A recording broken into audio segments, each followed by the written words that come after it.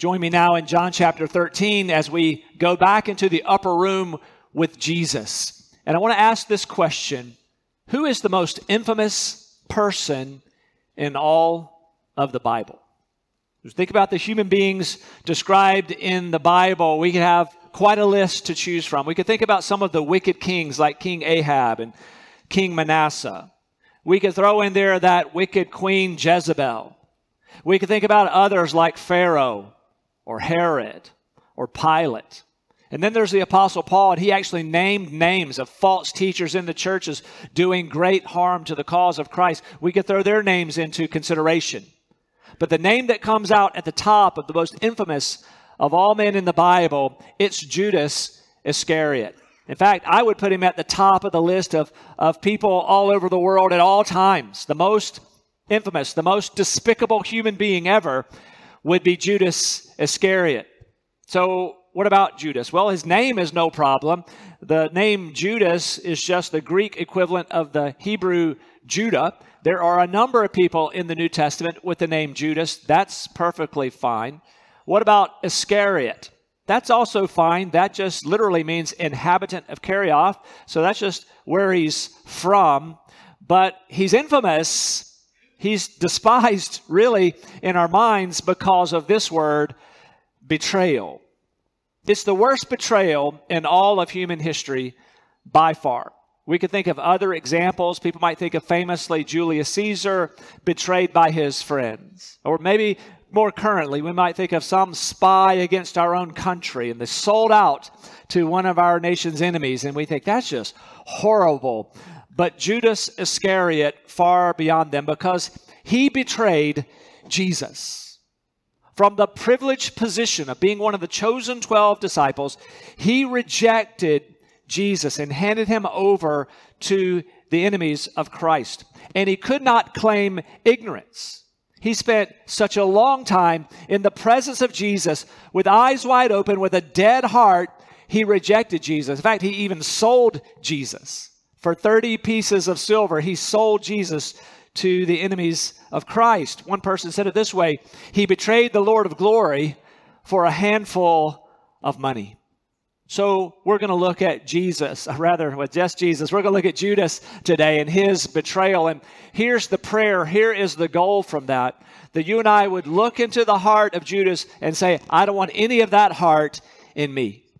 In fact, I hope you'll have a reaction to this text today, that you'll react in such a way where you say, I want to make sure that I'm more faithful to Christ than ever. I want nothing in me of the hypocrisy that I just saw in Judas. I want to be fully, sincerely, completely faithful to Jesus going forward in response to this. We're going to talk about betrayal today. In our English dictionaries, we have a number of synonyms for that word betrayal. Here are some of the examples. Words like backstabbing, disloyalty, falsity, infidelity, treachery, treason.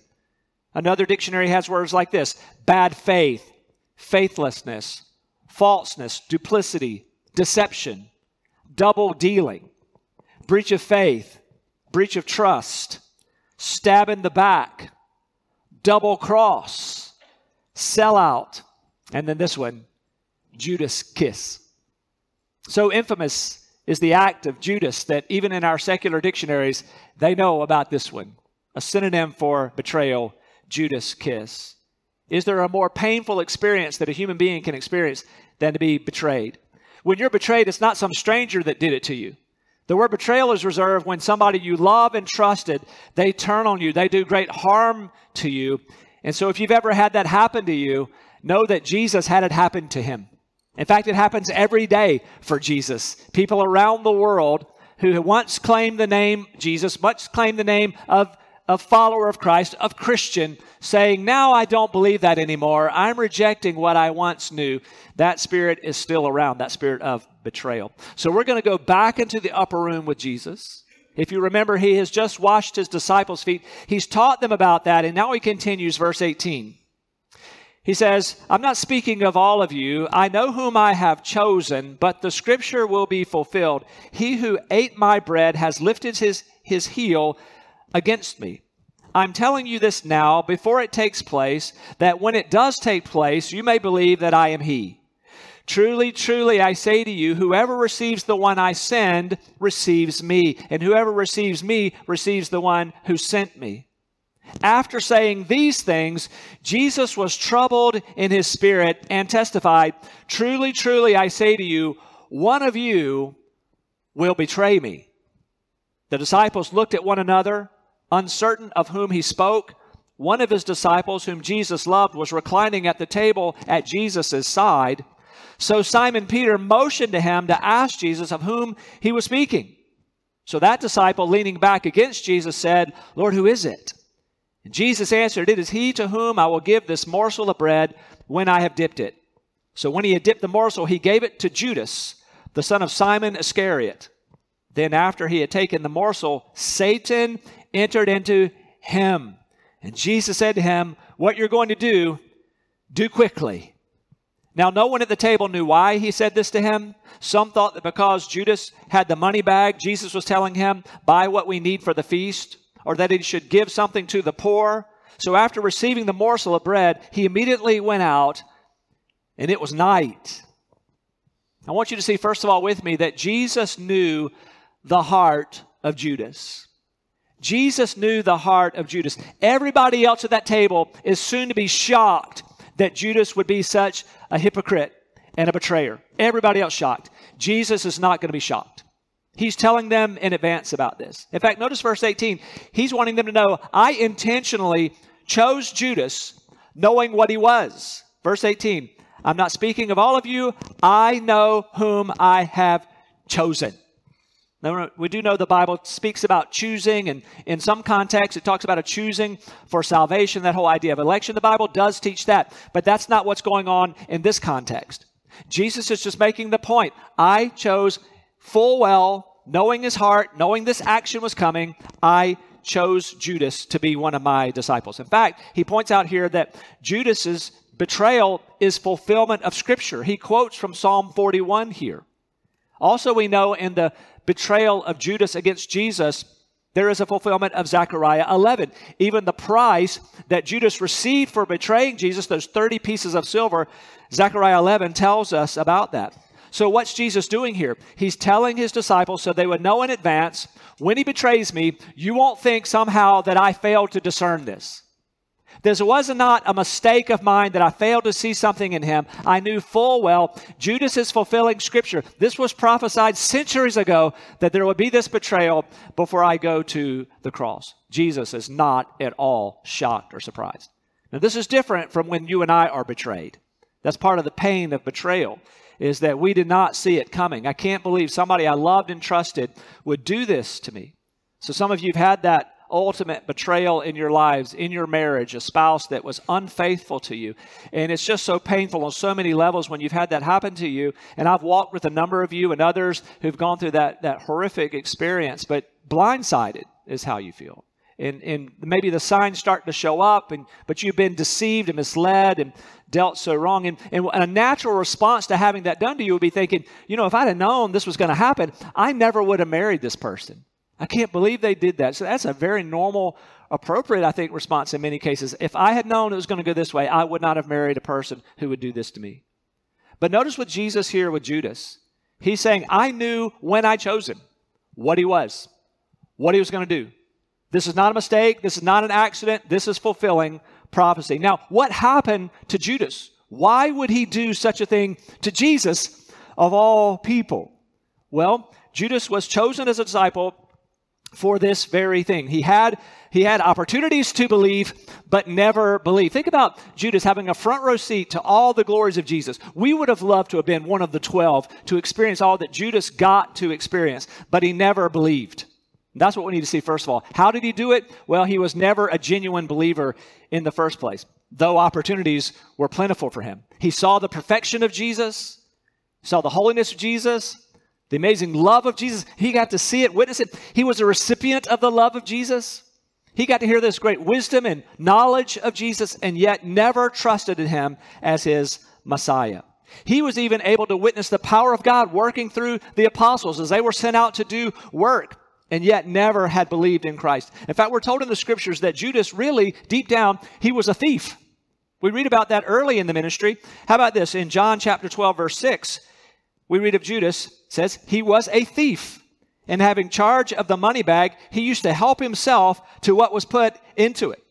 Much earlier in ministry, we have these words. This is John chapter 6. Jesus answered them, did I not choose you the 12, and yet one of you is a devil?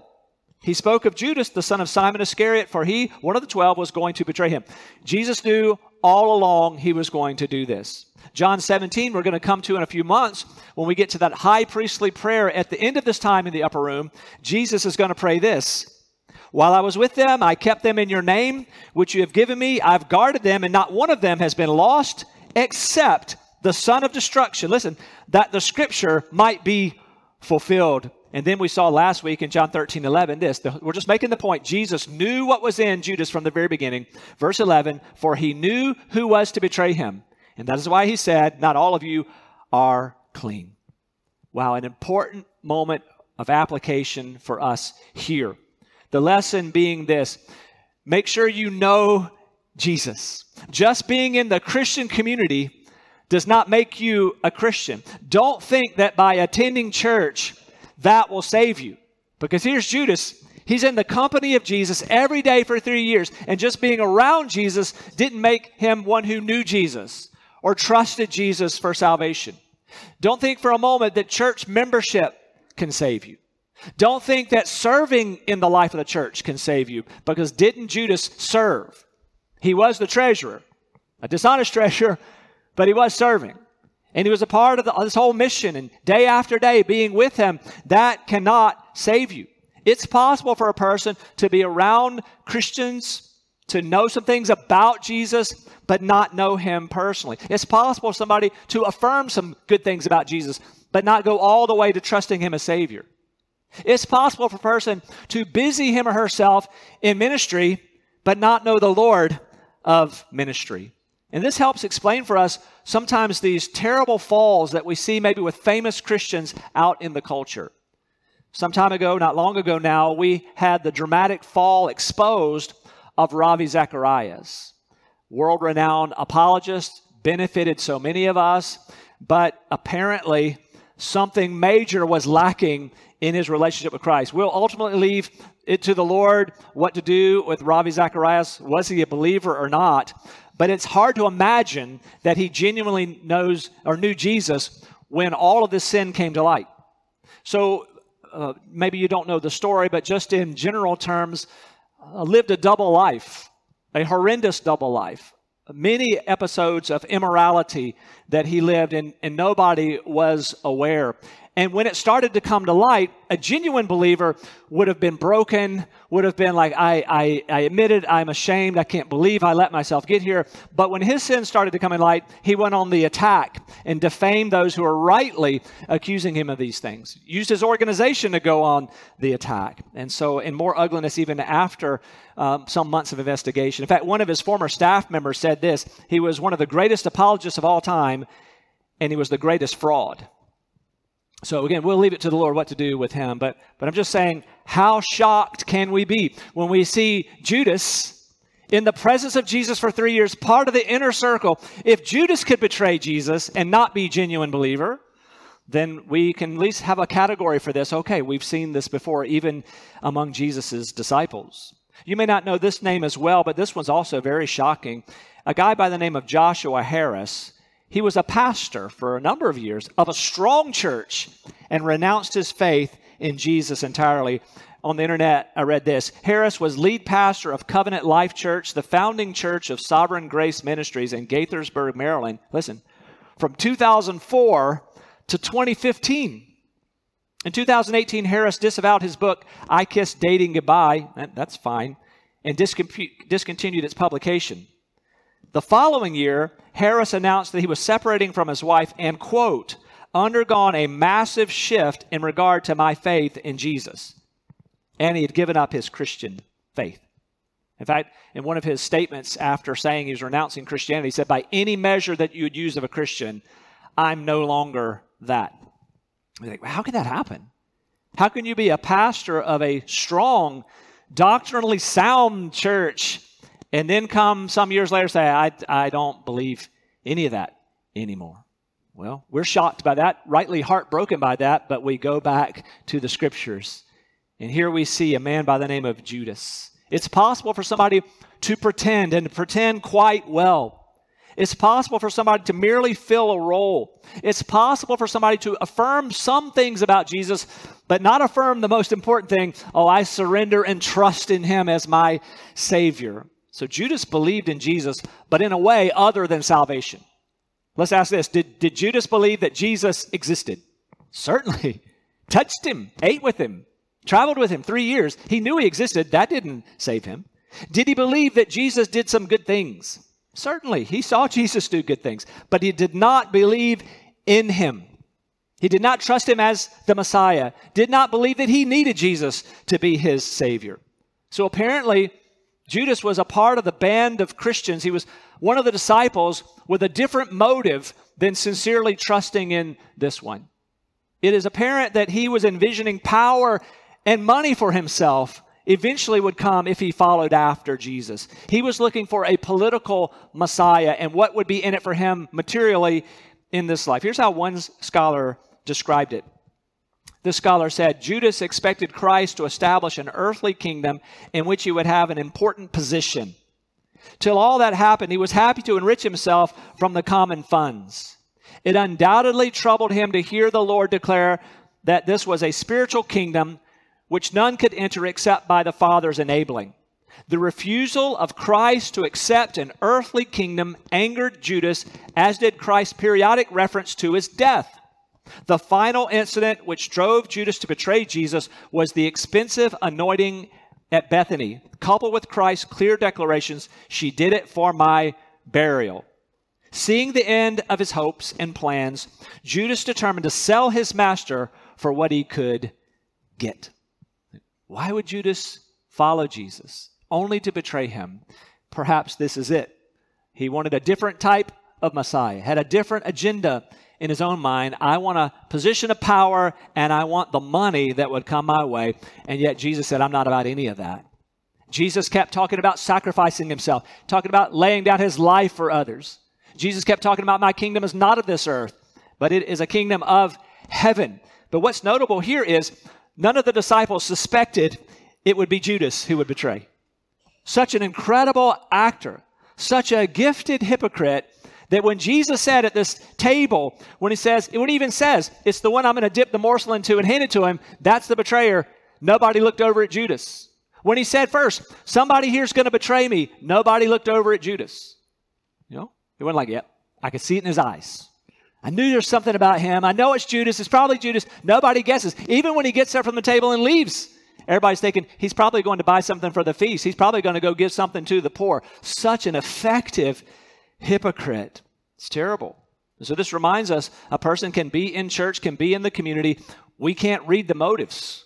We don't know what's going on in hearts. And even in a church like ours, there could be those that are here playing the part. It's just a role, faking faithfulness, and in reality, no genuine belief. A person can want a different Jesus than the one who is, as Judas did. Some people might say, here's the Jesus I want. I want a Jesus who loves only, but would never judge. Well, there's no such real Jesus as that. In my own personal quiet time in these days, I'm reading in the book of Revelation, and our Jesus is a Jesus who does love and who does save, but he is coming to judge. Quite striking.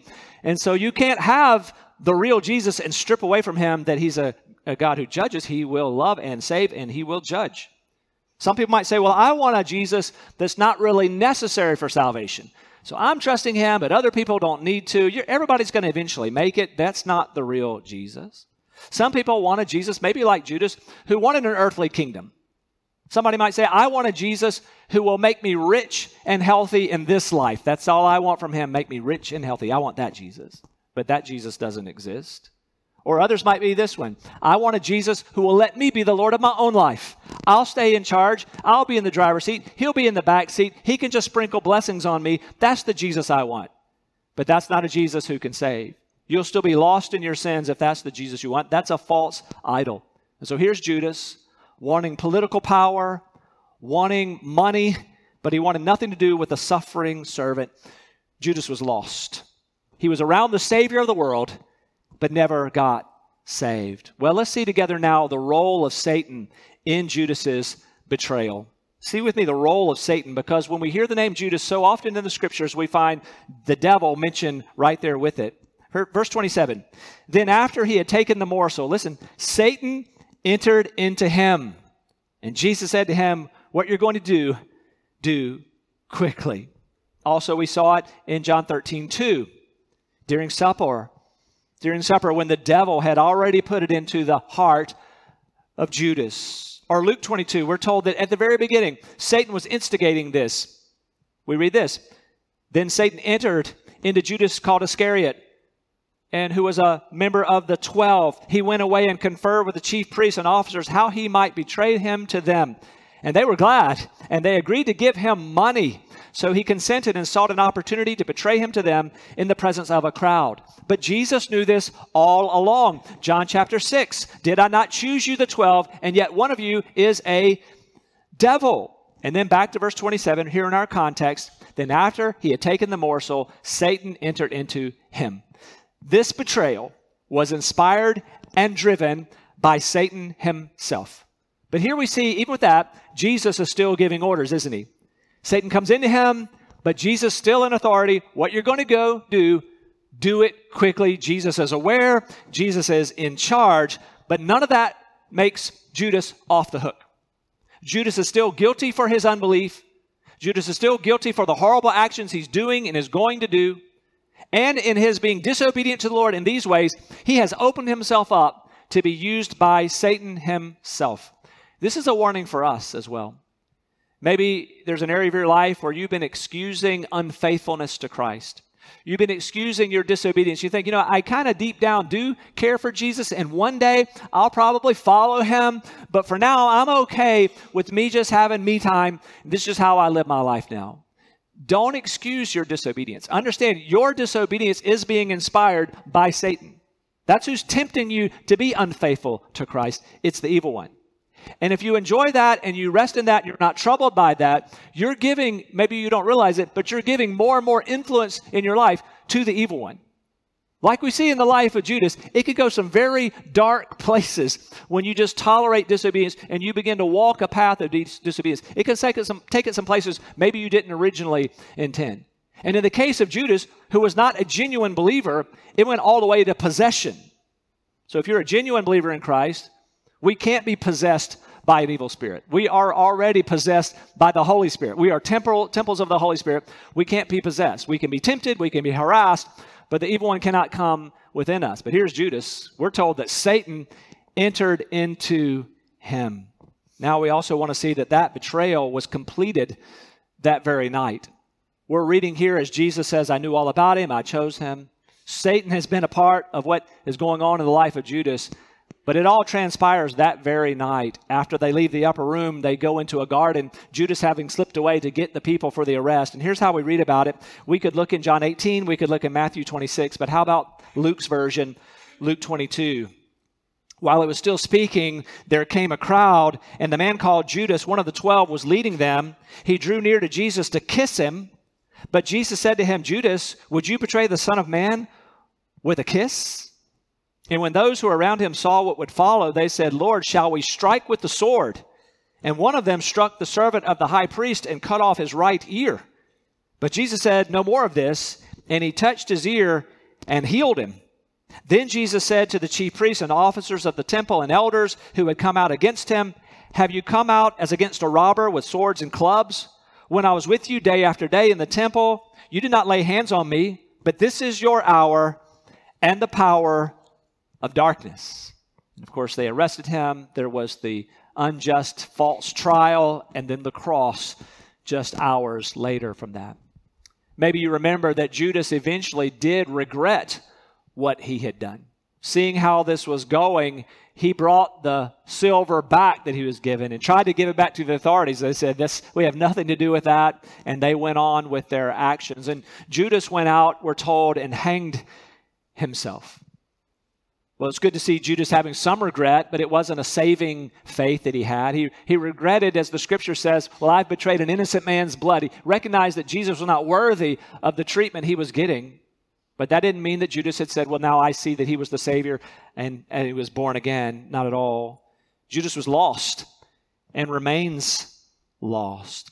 So now again, this difficult topic of betrayal, let's think together now for the next few minutes. What does this mean to us? What should we do with this text? First of all, ask this question. Do you see any of Judas in you? Do you have any of that betrayal in your own life? Let me ask it on the positive first. Do you truly love and trust Jesus? Do you love and trust Jesus? Here's a way to ask it. Do you want Jesus? The real biblical. Do you want him in your life? Or are you living a double life? Are you faking faithfulness? Are you disloyal to Jesus, but you are loyal to the world? So the life you live out during the week, it's all about chasing and following the world, but not at all concerned about faithfulness to Jesus. If that's you today, you can be saved today. You can be saved of hypocrisy. You can come to him, but you have to humble yourself. Lord, in the midst of all my sins, and on top of all my sins, I've been a hypocrite. I've been faking faithfulness for this audience. And so, Lord, I'm asking you to forgive me for all my sins. And you're the only one who can save me. You died on the cross for these sins. You were raised from the dead. I need to repent of fake and put my full faith in you. He'll save you. The promise of the gospel is for you today if you'll repent of the hypocrisy, trust in Jesus. Jesus said you won't perish if you trust him, but you'll have everlasting life. Heed the warnings of Scripture. These are good for our souls as believers. How about this one? Mark 8, this is the words of Jesus, where he said this, "For whoever would save his life will lose it, but whoever loses his life for my sake and the gospel's will save it. For what does it profit a man to gain the whole world and forfeit his soul? For what can a man give in return for his soul? For whoever is ashamed of me and of my words in this adulterous and sinful generation, of him will the Son of Man also be ashamed when he comes in the glory of his Father with the holy angels." How about the warnings of the book of Hebrews? The book of Hebrews written to Christians who are really struggling with persecution. Some of them thinking, you know what, I think I'm going to leave Christ and go back to the relative safety of Judaism. And that's why the writer to the Hebrews, he says things like this, that Jesus is greater than Moses. Jesus is greater than all the angels. That the new covenant is more glorious than the old covenant. You wouldn't go back to that. But then these warning passages, if it were even possible for a person to turn away from the true gospel, to turn away from Jesus to go back, these strong warnings, again, good for our souls to hear these. Hebrews 2. Therefore, we must pay much closer attention to what we've heard, lest we drift away from it. For since the message declared by angels proved to be reliable, and every transgression or disobedience received a just retribution, how shall we escape if we neglect such a great salvation? Or Hebrews 6. For it's impossible in the case of those who have once been enlightened, who have tasted the heavenly gift, and have shared in the Holy Spirit, and have tasted the goodness of the Word of God, and the powers of the age to come, and then have fallen away, to restore them again to repentance, since they are crucifying once again the Son of God to their own harm and holding him up to contempt. Or Hebrews 10.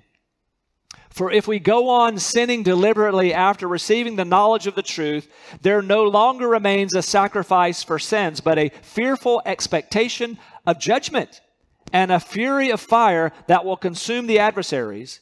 Anyone who has set aside the law of Moses dies without mercy on the evidence of 2 or 3 witnesses. How much worse punishment do you think will be deserved by the one who has trampled underfoot the Son of God, and who has profaned the blood of the covenant by which he was sanctified, and has outraged the Spirit of grace? For we know him who said, "Vengeance is mine, I will repay," and again, "The Lord will judge his people." It is a fearful thing to fall into the hands of the living God. Warnings, good for us to heed. And so this application. Do you see anything of Judas in you?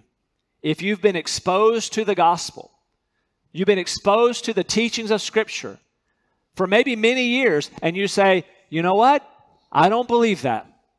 I'm going another direction. Is that not the heart of Judas in you? We can see this in people of all ages, but just by way of illustration, we have seen this in our young people before. as we just watch them through the years. Of course, we love them, invest in them, in the homes that are being pointed to Christ, and through our ministries pointed to Christ. Some people don't even make it into high school, and they're already saying, I don't believe that, I'm rejecting. It's the heart of Judas. I've been around it, I understand it, I've heard the gospel, don't want it, heart of Judas. Some make it through high school. Maybe they keep up an act for a period of time. And then for some, it shows up when they get off out of high school, into college perhaps, and then they renounce. I don't believe it. There have been occasions where people go on social media, loving Christian homes, discipled well, taught well, but then the heart shows up. And now without trying to keep up the act, I don't believe any of it, and can be quite vicious in their rejection of Christianity. What is that? That's the same heart as Judas. Exposed to it, taught, privileged to hear it, no excuse, eyes wide open, rejecting. Listen, we want to see to it we don't have a heart like that. But then here, back to verse 20, this is where we'll close. This verse, we read it, we moved on. Now we'll come back to it because it almost doesn't seem to fit here, and yet it does. Verse 20, truly, truly, I say to you, whoever receives the one I send receives me. And whoever receives me receives the one who sent me. Why is Jesus talking about sending and people receiving that? Well, here's a reminder, it appears, that in the midst of this betrayal and all the heartbreak that's coming with the rejection and the cross, Jesus wants their eyes still up on the sharing of the gospel. With all the hurt of watching this betrayal that they're about to see and experience, they're still to keep their eyes up on the mission that they have been given. And this is a good word for us as well. Even when we're heartbroken, even when people might storm away from Christ, even while others might drift away from Christ, we're to be grieved by that. We're to love and care, but at the same time, we're going to keep our eyes on the mission, keep our joy in the Lord, keep our faithfulness to share this good news with a world who desperately needs to hear it. Recently, I met with a student at James Madison University. In fact, Lauren and I were talking to this young lady. This girl is a junior at James Madison, and I was just interested what it's like to be a Christian on the campus of JMU, knowing it's a secular school and knowing the agenda would not be the agenda of Christ. And so I asked this young lady, she's a junior, she's heavily involved in Cru, the ministry formerly known as Campus Crusade for Christ. And so this young lady, she was very helpful in just giving us a read on what it's like to be a Christian on that campus. So I asked her questions like this. Do you feel like your faith is under attack here? And she said, yeah, your faith will be attacked here. She said, but it's not constant, but it happens.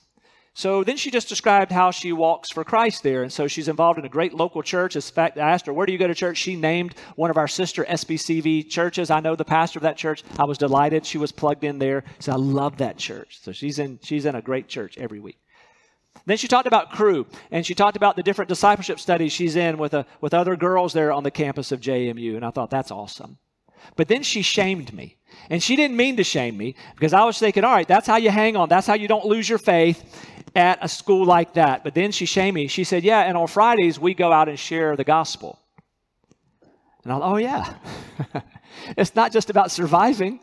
Here's this bold young lady, along with others from Cru, that go out on Friday nights and they use spiritual interest surveys and they engage in gospel conversations on the campus of JMU. So they're not just surviving and scared, and let's not let anybody know we're really Christians here. They go out in love, tactfully, to share the gospel with friends. I thought, oh yeah, that's what it's about. It's not just hanging on. And listen, I think that's what Jesus is getting at here for us. I think application of it anyway. Verse 20, Jesus brings up this sending and people receiving, and there's always going to be people defecting. There'll always be people breaking hearts, but we keep our eyes on Jesus. We keep being faithful. We keep loving him. We try to reach the ones who've fallen away. We'll never stop doing that. Oh, but keep your eyes up. Let's keep sharing the gospel. Don't we say it this way? We want to be rooted in the truth. But at the same time, we want to be reaching in love. Let's be bold, even as we're faithful to Christ.